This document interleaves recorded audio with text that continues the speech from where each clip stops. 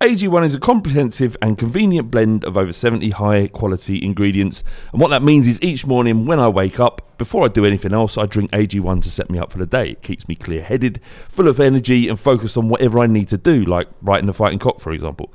One scoop, once a day, before breakfast, and that's it. I've actually found that I've not been needing coffee in the morning to get me started. I've still been drinking coffee because I love coffee, but it's not because it's like a necessity to do so.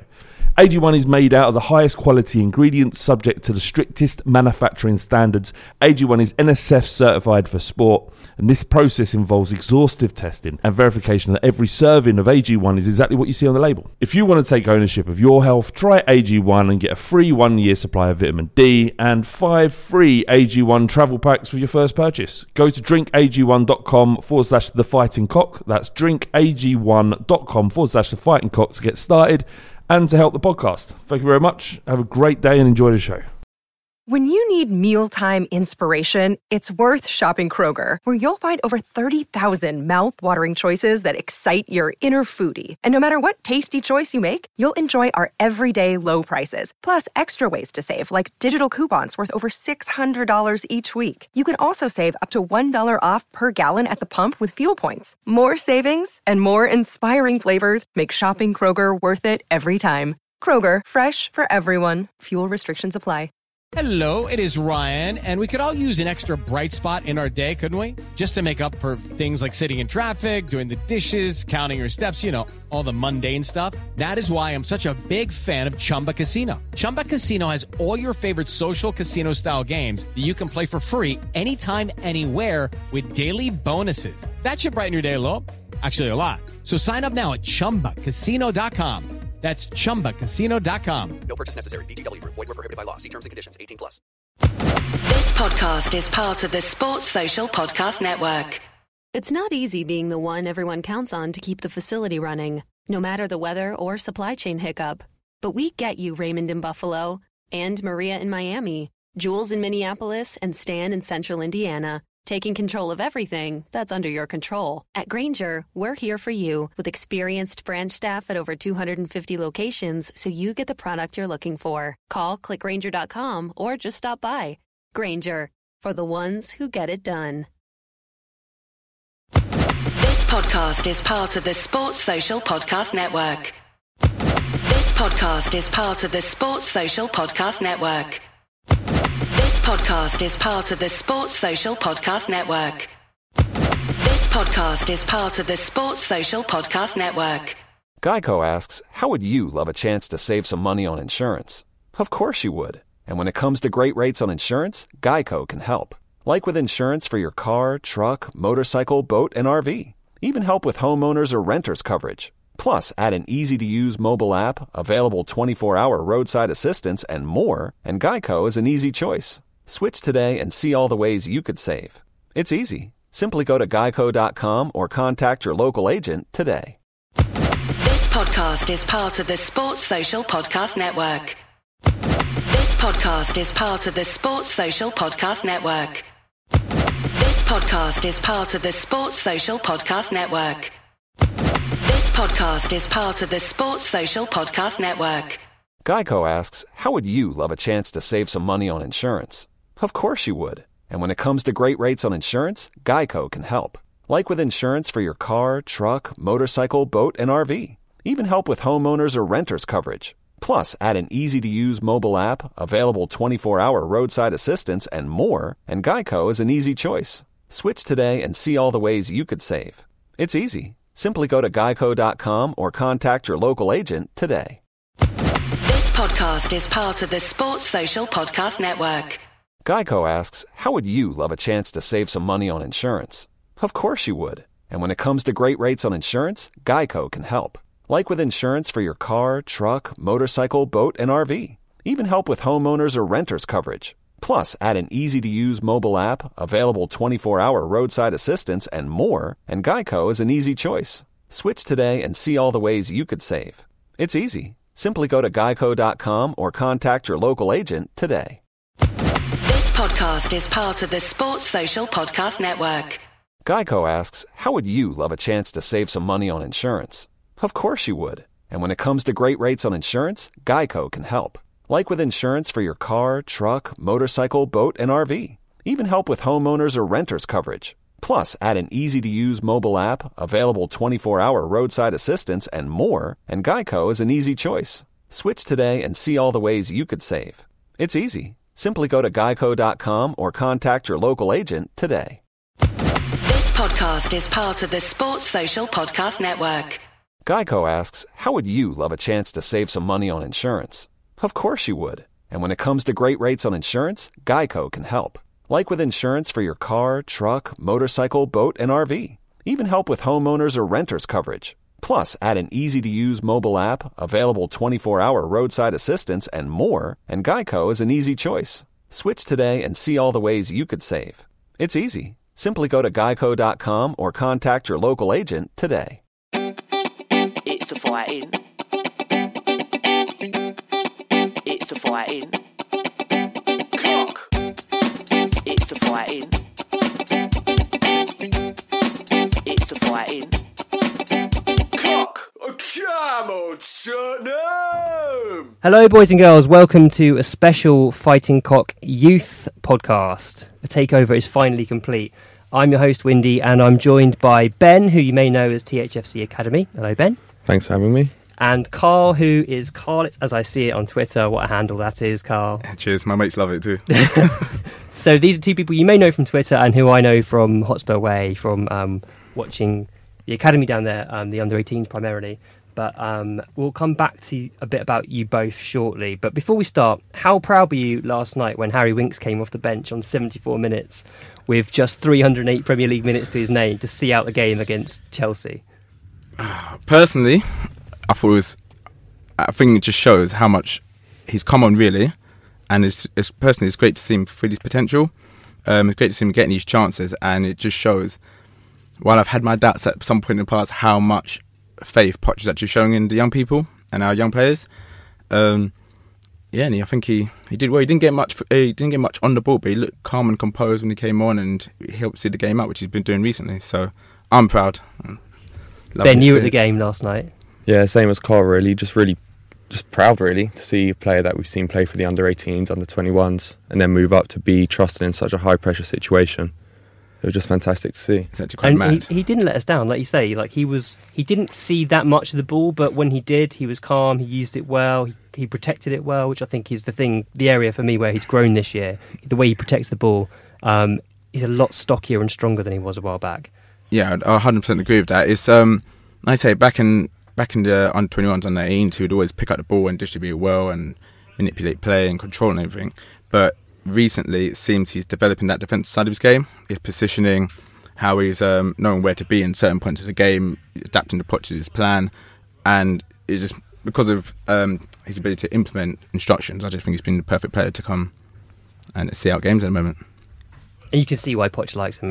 He's a smart player. He's got good in-game intelligence, which Poch clearly rates very highly as well. Yeah. I think people used to compare him to like Scotty Parker back in the day, didn't they? Yes. I think he's a lot better. He's a lot better. Technically. Way more gifted. Yeah. Than someone like Parker. But just he's a very dynamic player, so he can obviously get around the pitch and do what he needs to do. Awesome. Before we kind of get into things, just to flag up that next Tuesday we play QPR in the FA Youth Cup 4th round at Loftus Road.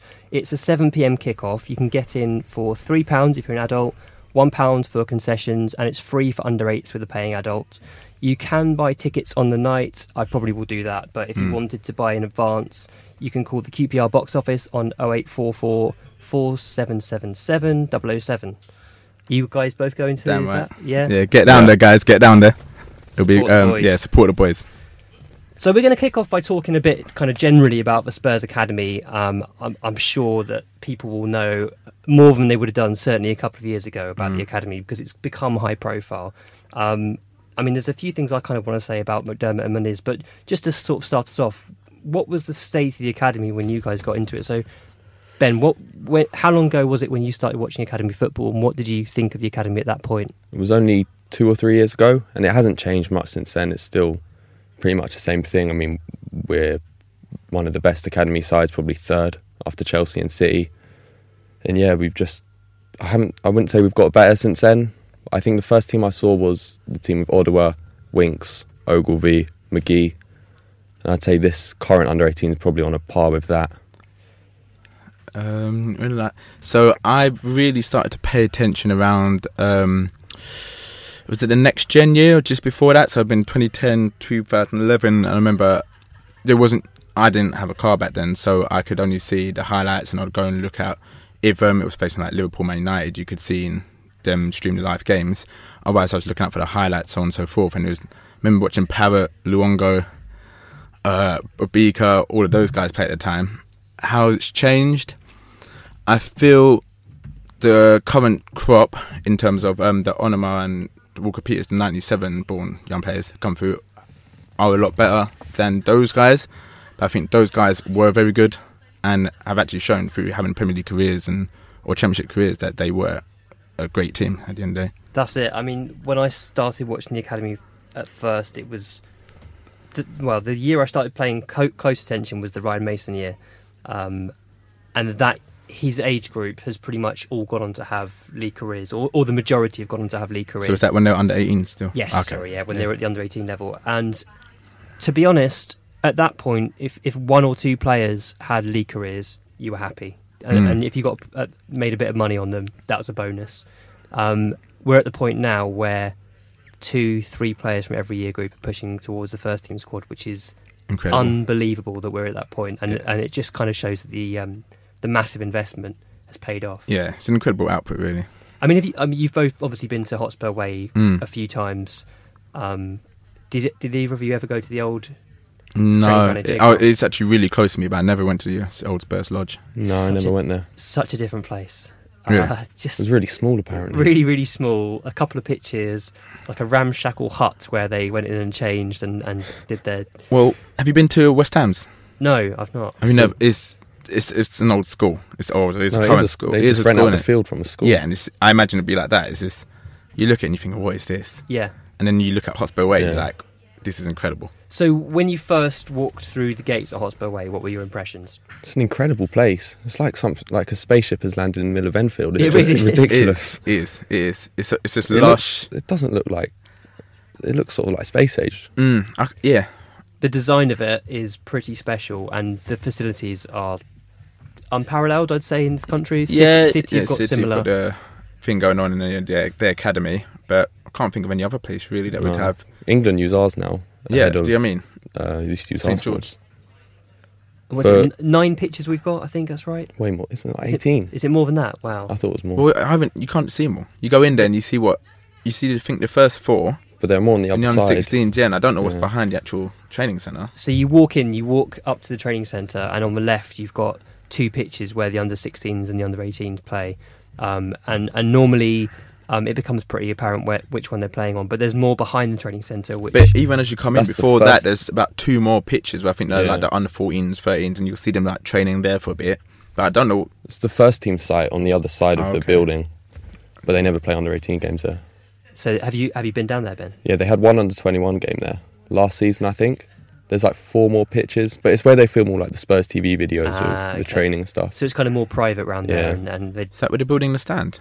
Yeah, they're building the stand on the pitch. You know where the second car park is? Yeah. With the toilets. They're building the pitch just like adjacent to that. Okay. They're building the stand. That's what we need a stand.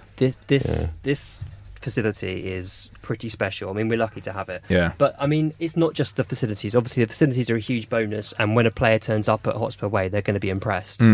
But it goes a lot deeper than that. So we've got such, I'd say that the kind of joined up thinking between the academy and the first team is what I admire most about it. The fact that John McDermott, who's now actually changed roles slightly, is so involved in this kind of discussions with Pochettino and the transfer committee as well.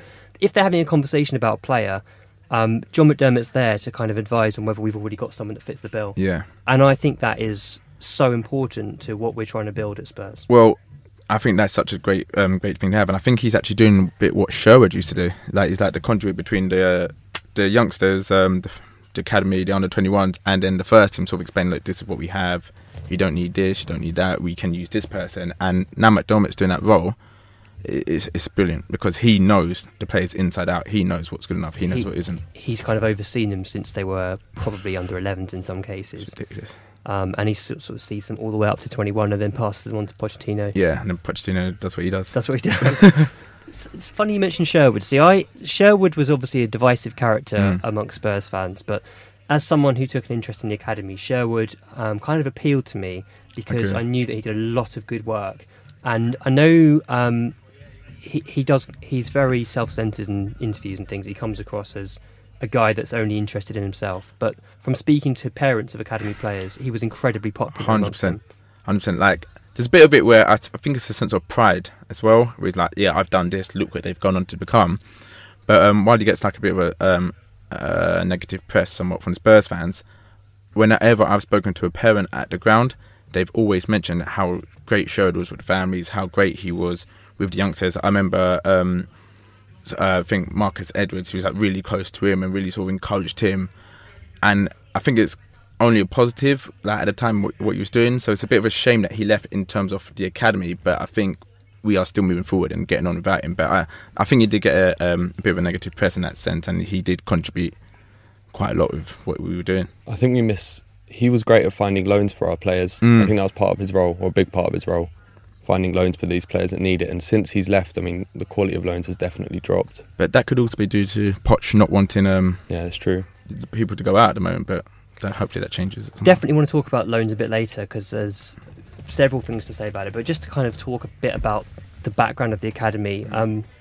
We had this overhaul of the club basically in 2005 under Frank Arneson, where John McDermott was brought in, and McDermott is seen as a very key figure in Tottenham's academy, obviously, but he's also been recognised by the FA for the work he's done, outstanding achievements with youth football and academies. He previously worked for the FA, he'd worked at Watford, he's been in the game for a long time, McDermott. And around the same time that McDermott was brought in, Ricardo Muniz came in as a skills trainer. And I always thought that term was an oversimplification of what he actually did, because skills trainer kind of implies he's going to be teaching our players flip-flaps and rainbow flicks, but actually it was very different in reality. And Muniz was brought in as someone who was teaching the Curver method of training, which is it's a very Dutch theory about prioritising technical ability and also seeing technical ability as some kind of academic training in an academic way rather than a kind of feeling way on the football pitch, and basically creating drills which improve players' technique, which at the time was unusual in English academy coaching. And he obviously had a huge impact at Spurs in just a sort of 3-year period. And when I met McDermott several years ago now to interview him for a forum, and he spoke incredibly highly about Muniz. And I remember he said specifically it wasn't necessarily about Ricardo Muniz, it was about the method and influencing and indoctrinating the coaches. And the point was that even if he didn't stay long, which he didn't because he had other aspirations, he would indoctrinate the coaches so that they could teach the methods as well. And I think that's really borne through in terms of the players that he's influenced and brought through. The first year that Muniz worked with was the Ryan Mason Corker year, and obviously they're a highly gifted set of players, and we've got on to produce more technically able players since then.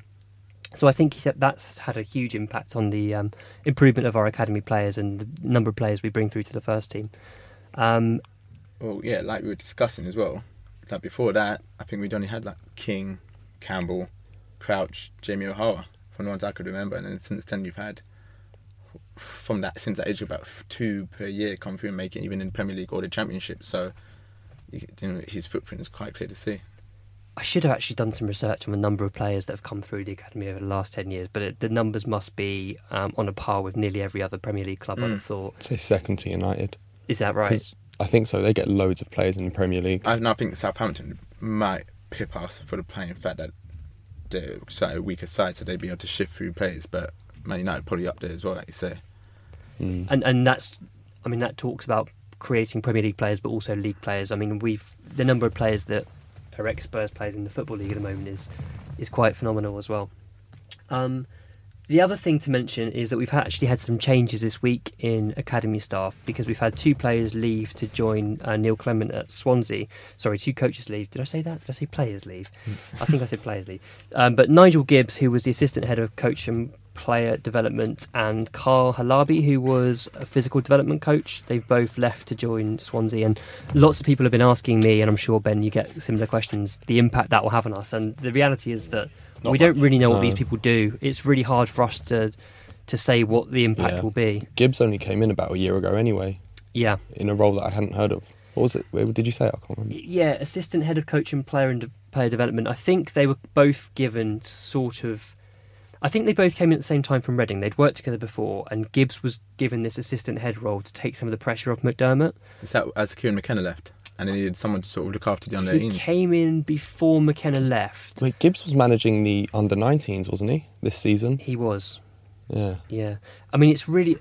I don't think Spurs are particularly secretive about the academy, but at the same time, the information is not that freely available. It's not that clear what roles people perform. Well, was it Carl Halabi? Yeah. His name wasn't even on the Spurs website. Yeah. So yeah, it's hard to really know what he was. I mean, that might just be the fact that they're really bad at keeping the website up to yeah. date where the academy is concerned. It's a constant frustration of mine where players don't get added when they leave. Or they're out of position. Lesniak's date of birth has been wrong for about 6 Yeah, years. there we go. I love that you know that, Ben. And I noticed that Velasco, who we signed from Brentford, has only just been added to the set of academy players on the site as well. It's not great. It could be better. Let's just say that Ben's updating of the YouthHawk website is much better and more up to date. So trust YouthHawk. YouthHawk is like a wiki for academy football, which is a really good resource when you're researching anything to do with academies. We'll talk a bit about you two and kind of why you got into youth football, because I think more people are taking more of an interest in youth football now because we've brought so many players through. Is that how you got into it, Ben? Was it just that you'd noticed a few players coming through? Sort of. Well, I've always been vaguely interested. I mean, I've gone to Spurs first team games since I was 4. So I've always been sort of interested in that side of it. And then a few years ago, I decided to go along to one of the games. And then I've been hooked ever since. Are you kind of do you live in Enfield? Are you in that No, area? I live near Enfield. About 20 minutes away. 20 minutes, so it's not too bad for you to get to as well.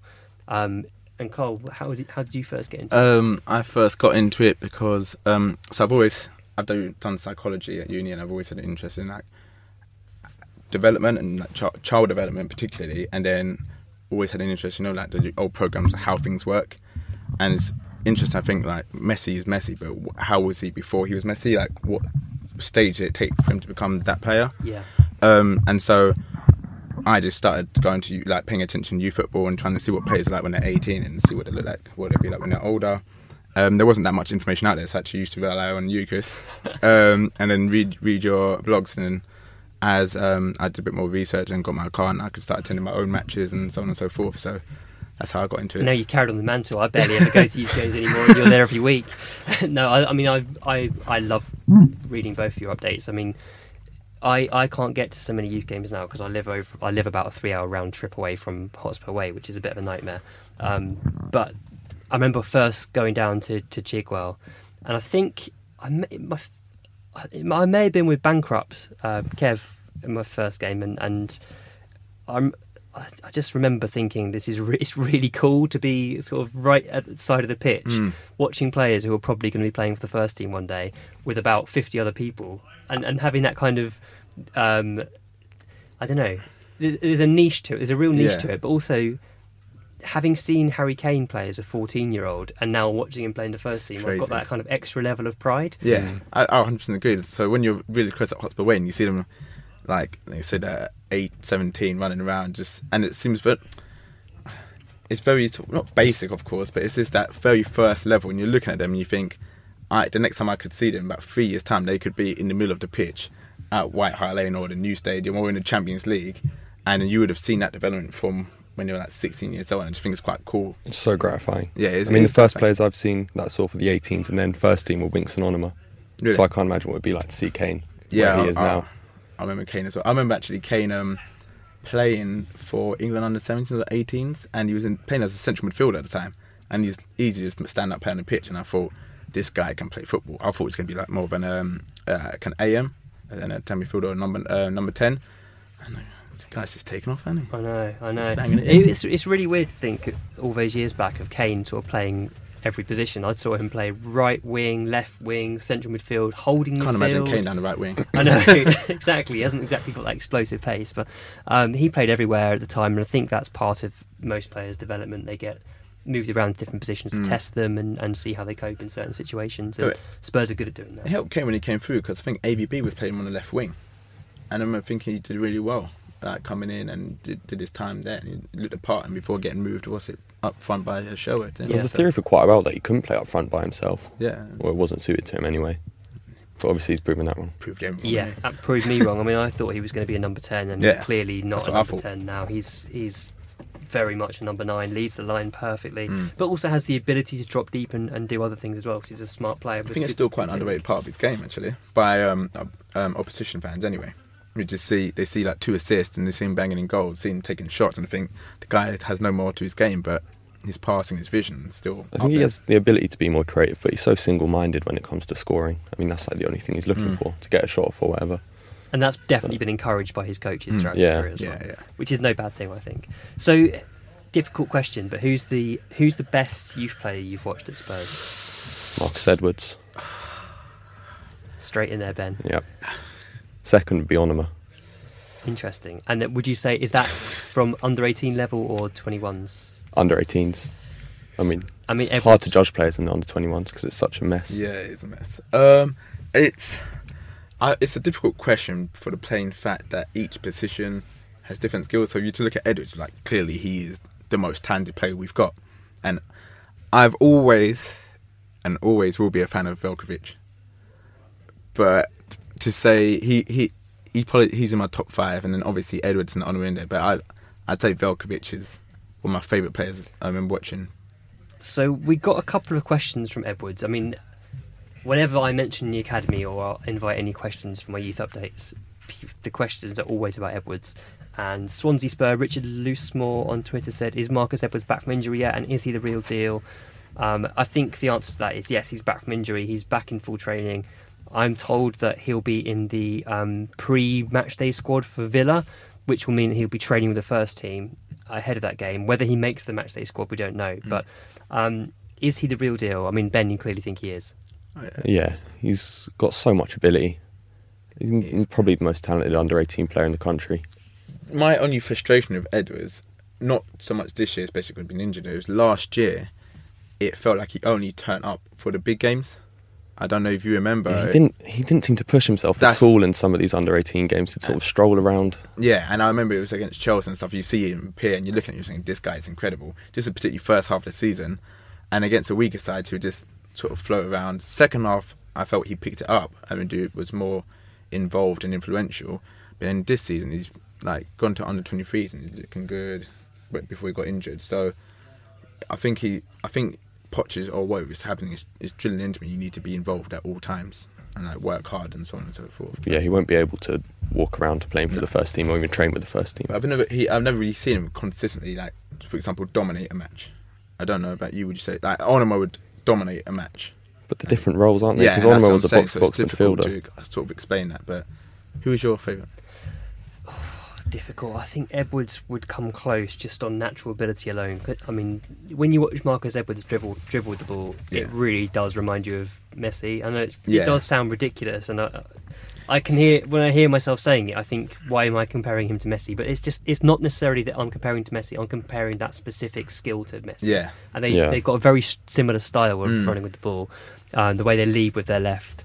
And then kind of can just pull it away from a player and jink around. The ability to change direction when running with such speed. That centre of gravity. It's like so few players have that. The other thing he does is each one of his touches are precise. So, like, he might kick the ball further out from his feet than the previous touch and then draw a player into making a foul or something. It's just impressive. It's very deliberate, I get that. Velkovic as well. I was a big fan of Velkovic. I was gutted to see him go. I really like Kane at youth level. I mean, he didn't get the plaudits in many ways, but I liked the fact that he had a natural eye for goal, and I liked the fact that he was intelligent. Obviously, I was a huge Mason fan. Mason as a number 10 was exceptional for the under-18s, and that didn't translate to... So how would you actually compare then Mason to, let's say, Onuma and Edwards in that role? Very different player to Edwards. I mean, Mason wasn't someone who dribbled with the ball as much. He would run off the ball, and then his finishing was incredible under 18 level.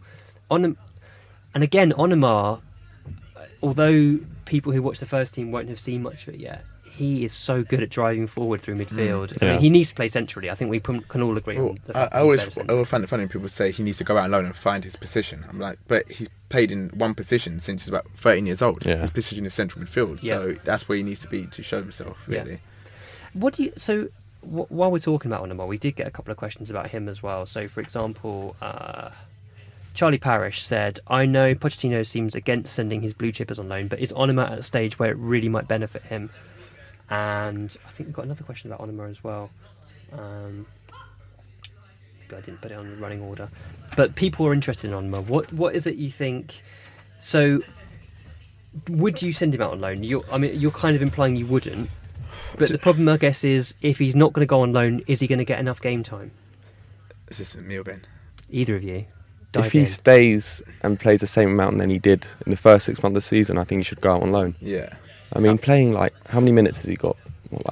Probably a total of 2 games or something. It's not enough for someone of his age. Yeah, I think he's got something like an average of 4 minutes per game over the so it's like 22 minutes or something over 5 games, coming on at the end of the match when we're seeing out the game. So people want him to do something from the wings when he's not a winger anyway.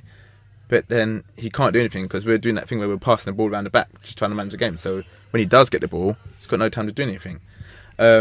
He is, I feel, in the position Winks was last year, where I was thinking he's getting old and he needs games. It seemed to have worked out for Winks in the sense that he stayed and has got games this year. But I think Onomah is ahead of Winks in terms of, not natural ability, the style of play. I think he needs to start playing games. And I think he's quite a confidence player as well. So I think he needs to get out and prove himself rather than just getting the minutes here and there and it ruin his confidence, to be honest. So if he were to go on loan, have you got an idea of where you'd send him? Would you send him to the Championship, League One, abroad? I think the club's more important than the actual league. Yeah. I think there's no point sending him to a team in the Championship or Premier League that's just going to hoof it the whole time. But if they find the right club in League One, then I think that would be all right. Yeah, it's just about playing against men, learning that side of the game. I would completely agree with that. I don't think league level makes a difference. I think it makes a difference in terms of fans see it and they see someone from League One and say, oh, well, he needs to then go on to Championship and then go to the Premier League. It's like, no, at the end of the day, it's just games he needs to play, and that will help build his confidence and his skill set and mentality, so to speak. I couldn't agree more. I mean, I think this is it. Ideally, I would want Onomah to be around the first team squad, but if he's not going to get games, then there's no point in him being there. Yeah, exactly. What I'd like to see is him to start against Villa. I mean, I'm very conflicted with this one because I want to win the FA Cup. Yeah. I really want to win the FA Cup, and I think a cup is important for Pochettino's winning mentality that he's trying to impose upon the team. But I do, at the same time, I think we do need to start using some of these fringe youth players because they might end up not becoming what they can become. Yeah. Well, I don't think starting Onomah and then even bringing Edwards on a sub is going to weaken the team against Villa, for example. I think when he played against Liverpool, I think he sort of struggled a bit out wide again, but he played all right. He wasn't any worse than could. Yeah, do you get what I mean? And then Monaco last year when he was playing more central, I thought he was excellent against Monaco because I think it was at his first start. So against a Villa side, I think maybe not central midfield, but a number 10, I think he might do a decent role. And you build a team, you put your other first teamers around him, rather than doing what the old Harry Redknapp used to do and have an A team and a B to full team of youth players and then not really learning anything from it. So I think, get Onomah starting and see how he does again. I completely agree with that. And again, Edwards on the bench, I think, seems like a really sensible idea. The next question I wanted to ask you is who, for you guys, is the one that got away from the youth team? So I've got an answer for this, but do either of you have a player you kind of regret leaving, wanted to see stay? I've got 2 who I feel... for me, it would be Velkovic, because I thought the guy was class. I can understand why he never quite fitted in with Pochettino's methods and all that, but I just thought the boy was class, like 17 running under 21s games, ridiculous passer. The other one I'd say, I know you don't like him as high as Pritchard. I just remember seeing him in Next Gen, and then the games he played, I thought he was quality, and I'm still gutted he never quite got his chance with us, because I thought he should have got his chance under AVB when we signed Sigurdsson and Dempsey. I think if we were going to sign him, we only need to sign one, and then we signed both of them, and then he went out to like Swindon, and he couldn't really come back and play them Brentford, and he proved himself over and over again. And I think he just deserved that chance. Longo was another one I thought was quite. Stolen my answer. Stolen my answer there, Carl. No, Longo was class. I thought that we let him go too cheaply. He would fit in so nicely now. If he could go back, if he could be a 20-year-old now in a Poch squad, he'd be perfect. Yeah. Did Pochettino sell him? No. I think AVB sold him possibly. Yeah, we had a cheap buyback clause on him though. I'm sure. That's or maybe right. we still do. Yeah, and I think there's a sell on. Because he was still with us under Redknapp. I know that because I remember he played that game against Stoke where he missed a pen, didn't he, or something? League And Cup. yeah, and I remember I used to really like Luongo. I thought he was very dynamic and gets up and down. Yeah, it's again, it's a shame. The fact that he won Asian Cup MVP from our academy as well. It says it's another good feather in the cap. Yeah, it's feather in the cap for us. So, Ben, who for you? Who are the ones that got away? I have to say Nia Kirby. I know he hasn't done much since leaving Spurs. Obviously, he's still at Palace, hasn't really played, been injured a bit. But I think he's going to be a top player. Yeah.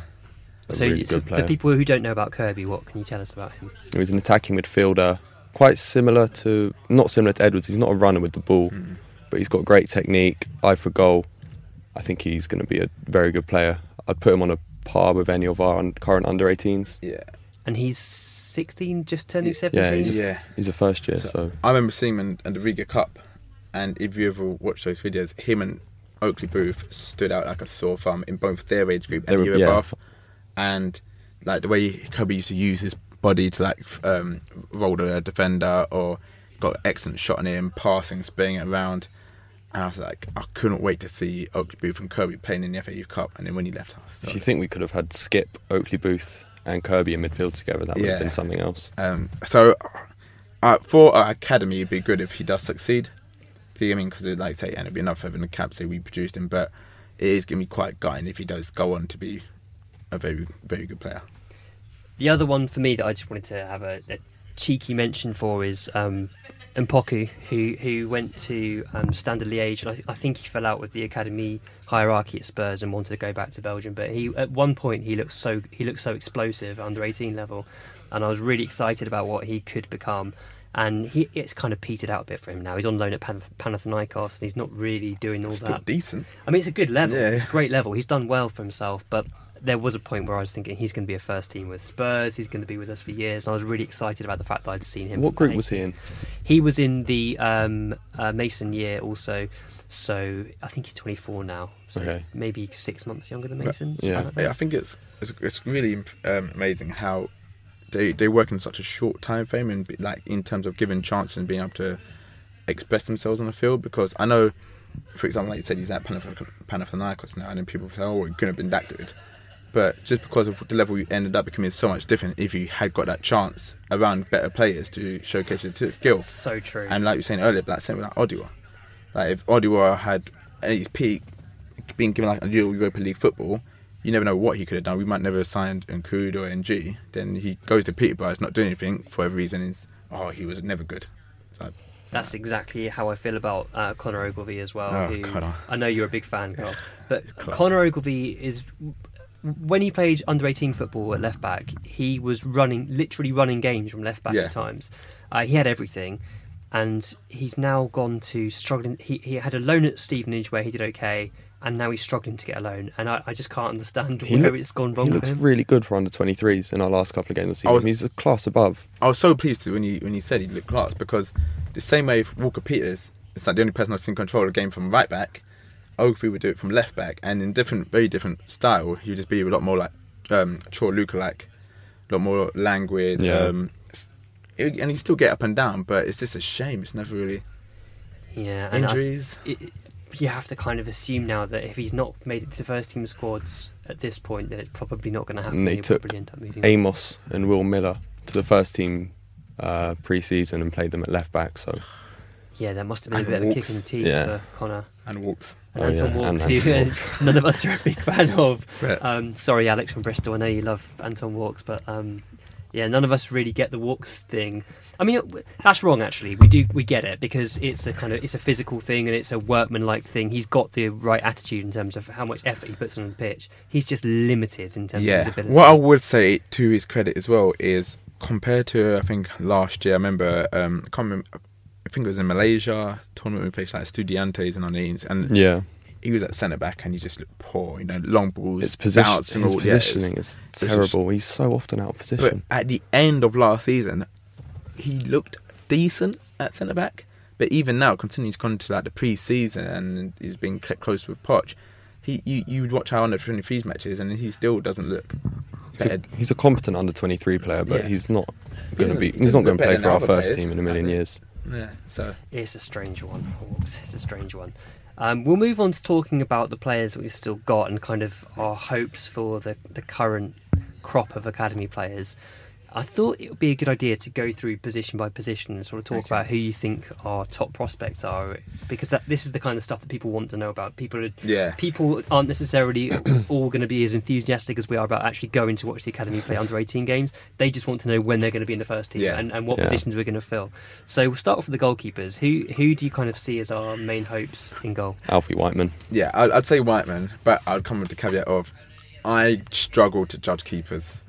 It's so much harder for me, and I think, someone's good, and then I don't really know what to look out for. But Whiteman looks the part. He doesn't seem to have any weaknesses. No. So, what's his kicking like? Because I've seen Whiteman a couple of times. He's made good saves and he's been commanding, but I haven't got a feel for his kicking yet. It's not bad. It's not great, but I mean, it's okay. I'd say it's as good better than anyone else's. Yeah, with ball at the feet from our academy. So we'll give him that. But none of them are. I mean, they're keepers. Yeah. So ball at feet is decent. He's kicking. It's hard to say as well because I don't know. I find it hard. Like I said, hard to judge. He seems to make the least mistakes with his feet. But then a lot of the keepers in our academy make a lot of mistakes passing out from the back, but he doesn't. Yeah. And I'll give him credit. I've seen Glover make a lot more passing out from the back. And I suppose the other one to mention is McGee, who, I mean, that video you tweeted the other day, Ben, of the saves he made for Peterborough, two outstanding saves for Peterborough, and their fans are raving about McGee. They love him. I wasn't a big fan of his when he played for under 21s. He used to make a ton of mistakes. I said this as well, like I said, and McGee is the perfect reason why I realise it's hard to judge keeping, because the way we instruct our keepers to play, it's pass out from back, roll it out from back, this, that and the other. So he will make a lot of unforced errors through us telling him what to do. And then it skews my opinion of him because I think, he's not that good. Even though he makes some saves, I'll see him chuck a ball straight at an attacker. I'm like, what are you doing? He made that mistake a few times. And then it automatically skews my view. But then he goes into League One or whatever he is. Suddenly they're not telling him to do that. So you ignore it, you don't see that part of the game. Then you see him making the saves and then he looks great keeper. So that's spot on. And I like you, I find it really hard to kind of judge goalkeepers generally because but most keepers under 18 level can make flashy saves. You see flashy saves pretty much every week and they look good. It's about consistent level of performance at that age group. And the other thing to Whiteman is what they say, like, really good keepers, is his attention span is really good. So he might not face a lot of saves, but occasionally he shouts 90 minutes a game. He'll shout 90 minutes for the whole game. Yeah. But he won't do anything, and suddenly he'll pull out a great save. And so I think that's what people say about Loris as well. Yeah. I think, quote, I'm not saying Whiteman is the next Loris. The other goalkeeper in Whiteman's group, Brandon Austin, he's pretty good as well. He's very sturdy. He's a player who got, there was no hype about him at all, but he looks pretty competent.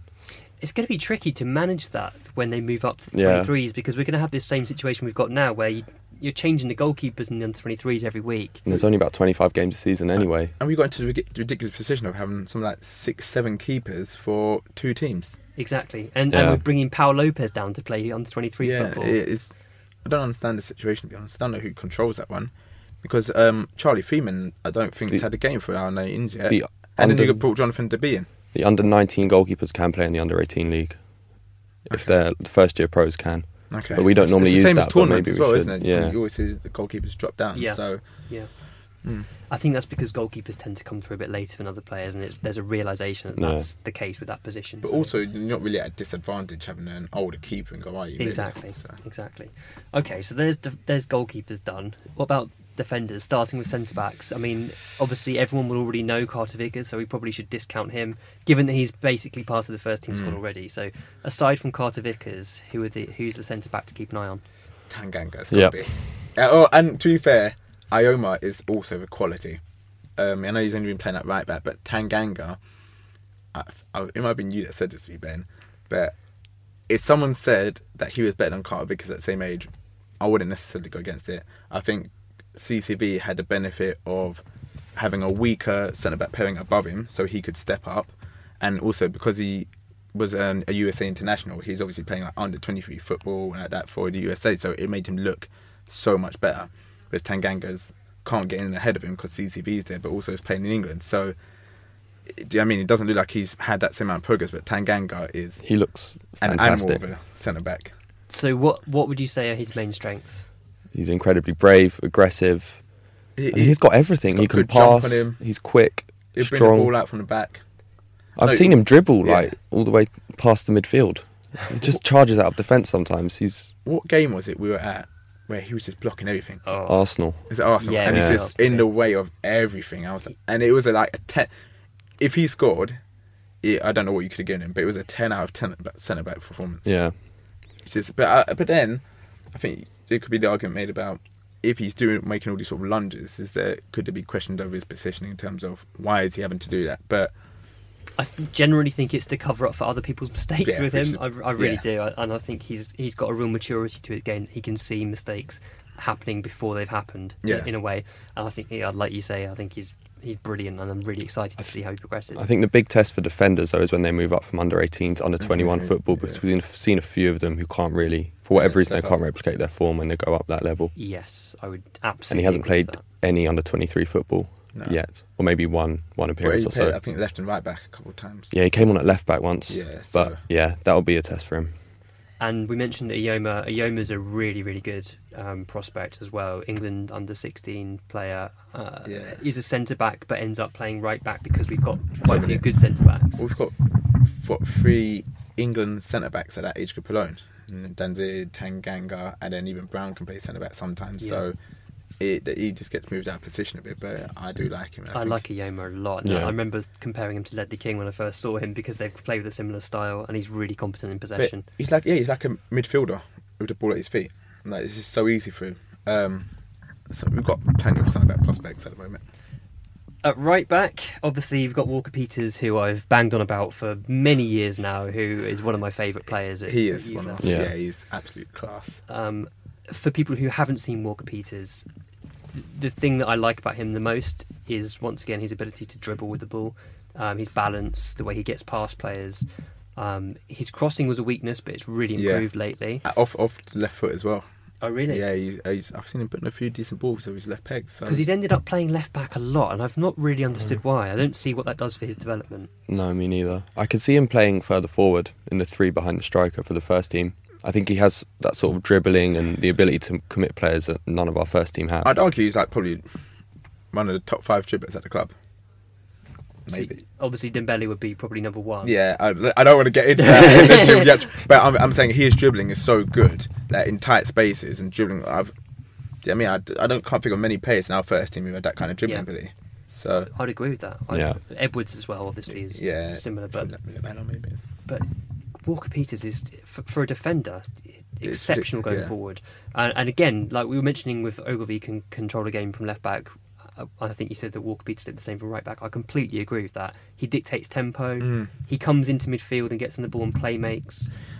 He can play higher up the pitch. Quite as tenacious as Rose, but he will bomb forward. And I've seen him put his foot into a lot of challenges, and I think that's enough way he helps him try, because it's full throttle with him, I think. So why have we not seen him? I can only put it down to his size, but would you agree with that? I don't understand it. I can only assume Poch isn't a fan or doesn't think he's quite defensively solid yet, because I can't put on the size, because you've got people like Rose in our team.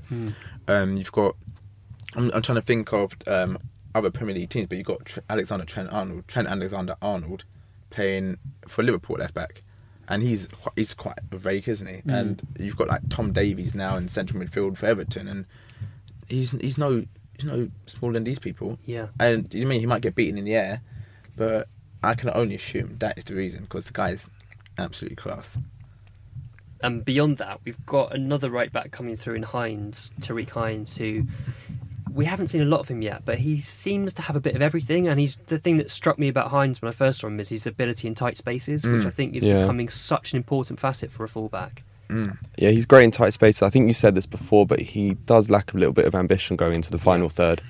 I mean, I don't really see him. He doesn't get that far forward, and he seems quite comfortable playing back and passing it backwards and sideways. I haven't seen enough of him in that sense. Well, like I said, getting forward, I've probably seen about 2, 3, 4 times now. But I am very impressed with when he's under pressure. He's keeps a cool head. He'll pass it. He'll move. He knows what he's doing. If he develops that whole getting forward bit, I think he could be one to look out for. And then on the opposite side at left back, we've got 2 fairly competent players. One who I'm less keen on, but I know you both kind of think he's okay. So we've got Jayden Brown and Nick Cerula. Jayden Brown has been an England player since under schoolboy. He's been in every squad, I think. He's always been in and around the England squad. I think it's one of those situations where he's got there and he stayed there because they know him. Whereas Nick Cerula's kind of come from nowhere really and become a real competent left back. I like Cerula a lot. Quite similar to Hines. He's good in tight spaces. He's not the quickest, but he's a better dribbler. I think he's a really good dribbler. That's why he gets put to left wing. He's got a really good dribbler, and he puts some good, sort of thoughtful crosses. I've seen him whip some in and float some in, and so I think he's very good. And I think he's actually he's overtaken Brown now. My thing with Brown, which I know you don't really like, is I think he's good at everything, but he's not outstanding in anything. And so I think all of our best players have some sort of outstanding attribute, and he doesn't have that. Brown's more suited to playing as a left-sided centre-half. He doesn't get forward enough. Yeah. And he's got the physical attributes to play at centre-half, so I think that's where his future lies. I completely agree with that. I think it's interesting to see what happens with Brown. The problem with him playing left-sided centre-back is he's nowhere near as good as the other centre-back we've got. Exactly. So he might play there for England again. So crazy. It's crazy, isn't it? And then in midfield, I mean, we've kind of got an embarrassment of riches in central midfield because we've got Oliver Skipp, who is one of the best young midfielders in the country and very young. He's playing under 18 football at 15 and looking absolutely the part, like almost one of the better players in the team. He's such a good player. Yeah. So Skipp's a huge talent. He's definitely one to watch. And then we've got George Marsh, who doesn't get necessarily the plaudits as much, but I do like Marsh. There's something about him I like. He's a bit spiky as well, isn't he, Marsh? He's like Scott Parker. Yeah, he's more Scott Parker. I think he's got a really great touch. I think he's very much like a leader. I think. Do you remember last year when he had Owens and Stylianides? Yeah. And then both sort of. For want of a better word, they went hiding. Some games they got tough and lead, whereas Marsh would stand up, be counted, and I think that's all responsibility. He's captain now. Yeah, it means captain, and he can play at centre back. And for someone so small, he's got a good leap on him. I mean, he wins quite a few headers, and I think he can be quite rash though. Sometimes he seems to empty the midfield a lot when he's playing as a 4. So I think maybe playing at centre half suits him at the moment, where he has more time to see the game and he can adjust his position accordingly. I would agree with that. I think that's if Marsh can improve his decision making, I think he could be a really handy player. And I can see that he'd be the type of player that Pochettino would like because of his bravery and his mentality. But aside from those two, is there anyone in the central midfield? I mean, we've mentioned Oakley Booth already, but he's Oakley Booth is the kind of Rolls Royce midfielder, isn't he? Yeah, he's so. I feel I'll say everyone knows about him. I assume people have heard about him. He's class, and I think we've got a lot of these that since Onomar really came through. We've got Onomar, Oakley Booth, and then low down we've got that Maduki, Magoma, Magoma as well next year. That's Paris Magoma, not yeah. And they're all very similar, sort of tallish, quite strong, can carry the ball from midfield. I think what Oakley Booth does well, why probably slightly reminds me a bit more of Dembele, is he can play on the wings a lot better than Onomar could play on the wings. And he's quite quick and he's got a bit more skill about him. But I don't know, I think Onomar's more driving from central midfield, whereas I feel whenever Oakley Booth is in central midfield, he holds more. But I think he's an excellent player as well. I don't know when we're going to see these guys, but they've all got great chance of being in the first team. But Oakley Booth's quite similar to Edwards. He doesn't seem to push himself that much in the under-18 games. I mean, I haven't seen him have an outstanding game yet. And that's the funny thing. So going back to Onomar, he would regularly dominate under 18s games, and even at under 21s and 17, he would dominate these games. So we're not seeing that from Oakley Booth and under 18s, but you see him, he's like, this guy's class. He's why are you 16 not years doing this? old. He clearly has so much ability. I think in 2 years' time, if he's not playing regular under 23 football, I'll be very, very surprised. Yeah, He I think looks he'll be there easily good by enough. the end of this season. Yeah. He's already had glimpses, hasn't he? And he's come on and made differences in games. Yeah, which is he is a important. top player. And then ahead of them, you've got Luke Amos, who's, I would say, has kind of stagnated a bit over the last year through no fault of his own, mostly because he's been played out of position. He's always ended up at left back, which I find so bizarre. I felt he was one of people that fell victim to the Walks experiment the most. Like they'd throw Walks everywhere, like the centre back, and then they'd put him at the defensive midfielder and then number 10, and Amos was the player it felt was suffering as a result, because then they'd put him at left back or he wasn't getting the games. And the funny thing is with Amos, he started off really, really well in, I think it was first year he got injured, and under 18, second year he was in defensive midfield and he was quality. Do you know what I mean? He was just holding his position and doing some things. Then next year, first year with under 21s, he just didn't play again. He's getting shafted everyone and he's just stagnated. So quite shocked. I think he's a player Pochettino will love. I mean, lots of selfless running. He's a good mentality. I think he's a Pochettino player, if there ever was one. I completely agree with that, and I've heard that he's in the pre-match day squad for Villa. So the fact that he's been involved in first team squads and first team training is a positive sign for him. He's one who physically he developed quite late, and he's only now started to fill out his body. He's still very small. Yeah, he's a small guy, but when he bulks up, I think he could be a really handy squad player in midfield. Anyone else you want to give a notable mention to? Dylan Duncan at all, Carl? I know you're a fan. I do like Duncan. He's coming on this year, but we'll have to see what happens with him. Shashua? Yes. So yeah, moving on to the attacking. I grouped him in with the forwards. Okay, so I've kind of grouped in attacking midfielders and forwards together because there's so much overlap between those players. Where are you putting Jack Rolls? Yeah, I'm going to include Jack Rolls in that group as well because he basically plays at 10. So I mean, we've got so many attacking midfielders who have been hyped to some level. Marcus Edwards, Keziah Sterling, Shane Harrison, Jack Rolls, Sam Shashua, Rio Griffiths, Keenan Bennett. I mean, for me, Bennett is slightly below the others in terms of ability. I had a lot of hope for Bennett, and to be honest, I still have some hope for him. I think he's a good crosser of either foot, but I think at the start of last season he lost his confidence because I just remember no one ever saw a pass to him. The centre backs keep sticking it to the right wing, and he'd be open. And you think whenever he got on the ball, he felt he had to do something, and then his confidence just went. This year he's improved, but I don't think it's quite on the same. It's his decision making. He's got ability, good technical ability, good physical ability, but it's his decision making. Yeah, he nearly always chooses the wrong option. Yeah. So who are your favourites? Attacking midfielders and Shashua. Shashua's got to be. So that's not including Edwards, I presume. Yeah, not including Edwards. Yeah, Shashua, but his ability to sort of that turn on a sixpence and just throw the defenders off him and just wriggle off. His passing's good, his finishing's decent. I have to go for Shashua at the moment. Yeah, but because he's so small, I just can't see. It'll probably be like 2 years before we even get. This is it, and again, he's another one who we know has been training with the first team. He's been pictured training with the first team. I think he's got a pro contract. Is that right? Okay, interesting. So I think he's been given his pro. So 1 or 2 years. Not sure. I'm my time. I've just seen that he's had a pro contract. I don't know. And normally at Spurs, if someone's given their pro contract that early, it's a sign that they're fast tracking and they rate them really highly. They know that there's probably going to be interest from other clubs, and they want them tied down. Yeah. I remember it happened with Onoma. There was interest from City. It came out in the papers. I think the Guardian released a story about the fact that Man City was sniffing around one of our youngsters, and they didn't actually name them, but it was Onoma. City wanted Onoma, and they offered him a ridiculous wage to try and attract him, and Spurs managed to pin him down and get him to sign pro with us. Which is brilliant.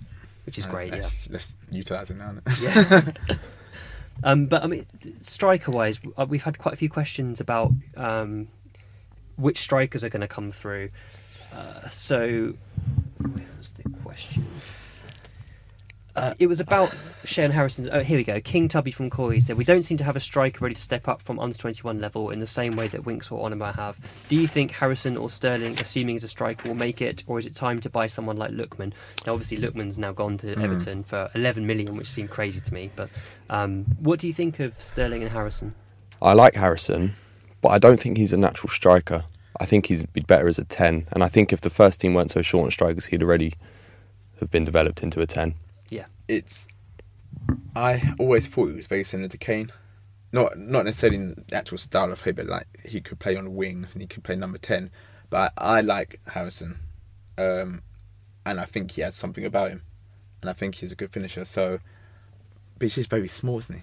Very slight. Yeah, He's very quite tall. slight. He's a bit of a tall, but beanpole now, yeah, isn't he? He's not particularly quick either. Yeah, he's got decent pace, but he's not particularly quick. Sterling seems to have improved of late. When he was an under-16, he looked great, Sterling. And he was with Edwards playing up a year in the Youth Cup.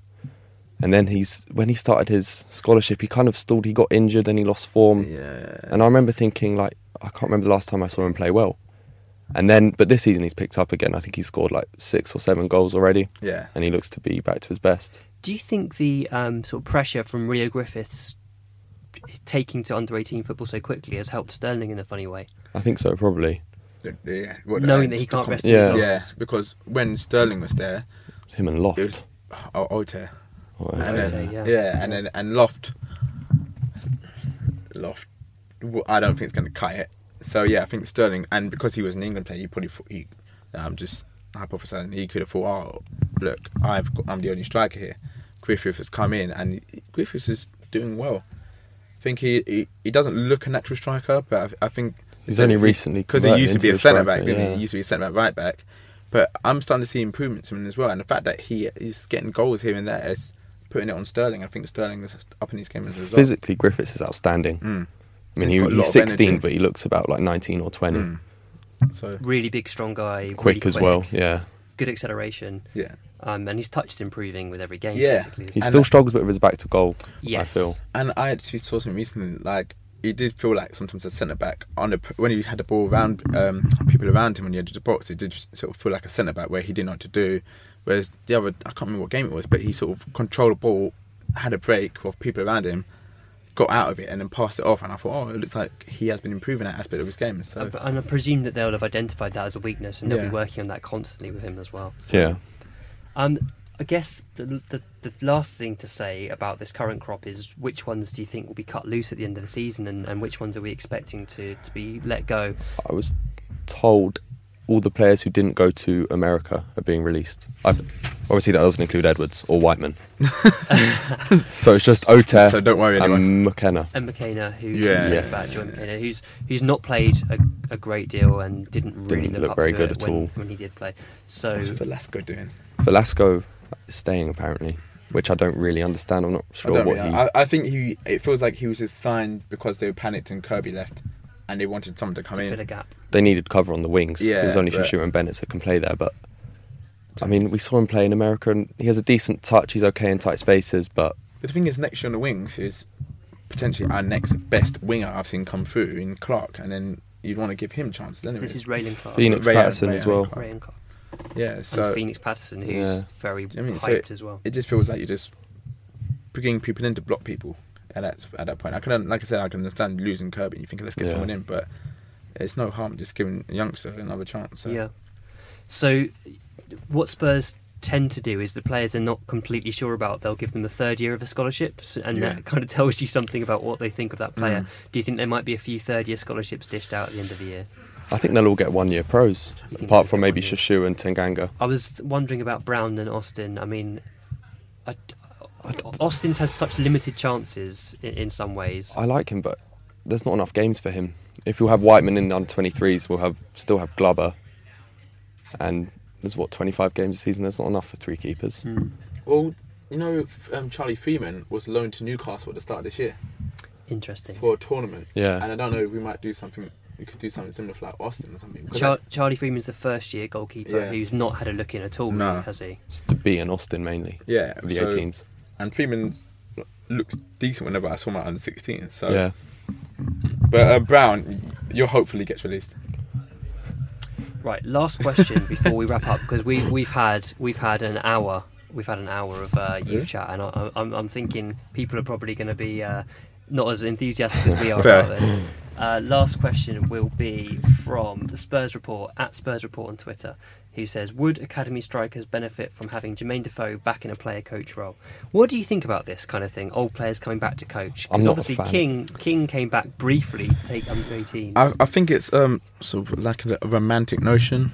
And then you see like people like Giggs, and they like give him the job at Swansea. Yeah. Like, well, they've got to go. I mean, they can. I don't mind them advising, but actually just coming in and coaching with no badges or anything doesn't really make sense to me. And not with all respect to Defoe, who is considered as a Spurs legend, especially considering my age. What is he really going to teach our strikers? I think he'd be useful as a senior player to pass on advice and be a good influence on the young players. Yeah, but I think just let the coaches coach. Yeah. My God. Have we got a bit of a problem with coaches? Obviously, Kieran McKenna's They all seem to leave. Yeah, McKenna's left and we haven't yet replaced him. And we've got Ekiog. Ekiog at under 23 level is not flavour of the month, to say the least. No. But is that his fault or McDermott's fault? I think it's always difficult to assess coaches because you don't really know what they're responsible for. Yeah, I completely agree. But do we have a shortage? Have we got a problem there? Do we need to get a few more coaches in the summer? See, we seem to mostly promote from within anyway. Yeah. Yeah, and I know the under 16 coach. I know like Justin Cochrane has got such a great reputation at under 16 level, and I think whatever's going on below under 16s is excellent because we're constantly producing a high quality level of play. I think we focus more on individual talent and sort of developing that as opposed to, do you know what I mean, like formations and rigidity, and you see someone under 18 sides and they're just in like 4-4-2 and it's just a shape and you can't see any individuals. Whereas our coaching at under 16, we're developing great players, but it's just finding it under 18s level, and I don't know whether to bring someone in from like Fulham or somewhere.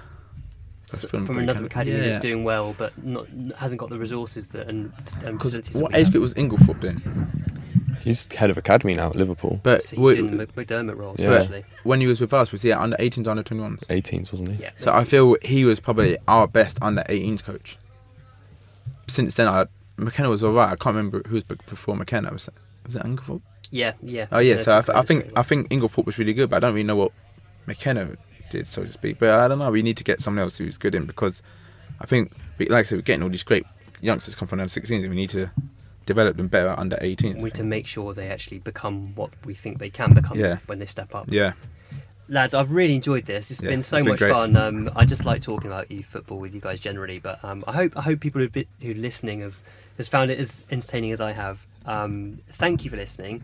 If you've got any follow-up questions about anything we've covered, if you just let me know by @ing me on Twitter @WindyCoys, or Love the Shirt, or you can write, if you want to write something longer, editor@thefightingcock.co.uk, and I'll happily answer anything in my halftime youth updates over the next few weeks. But I would love to get Ben and Carl back on at some point in the future to kind of assess where we are maybe in a few months' time. Lads, thank you both very much. Thank you for having me, Chris. Really appreciate thanks for having it. me. And hope you've enjoyed it. It's the fighting. It's the fighting. Clock. It's the fighting. It's the fighting. Clock. Come on, Tottenham. Sports Social Podcast Network. Sports Social Podcast Network. Sports Social Podcast Network. Sports Social Podcast Network. Sports Social Podcast Network. Sports Social Podcast Network. Sports Social Podcast Network. Sports Social Podcast Network. Sports Social Podcast Network. Sports Social Podcast Network. Sports Social Podcast Network. Sports Social Podcast Network. Sports Social Podcast Network. Hello, it is Ryan, and I was on a flight the other day playing one of my favorite social spin slot games on ChumbaCasino.com. I looked over at the person sitting next to me, and you know what they were doing? They were also playing Chumba Casino. Coincidence? I think not. Everybody's loving having fun with it. Chumba Casino is home to hundreds of casino-style games that you can play for free anytime, anywhere, even at 30,000 feet. So sign up now at ChumbaCasino.com to claim your free welcome bonus. That's ChumbaCasino.com and live the Chumba life. No purchase necessary. VGW Group. Void where prohibited by law. See terms and conditions. 18+.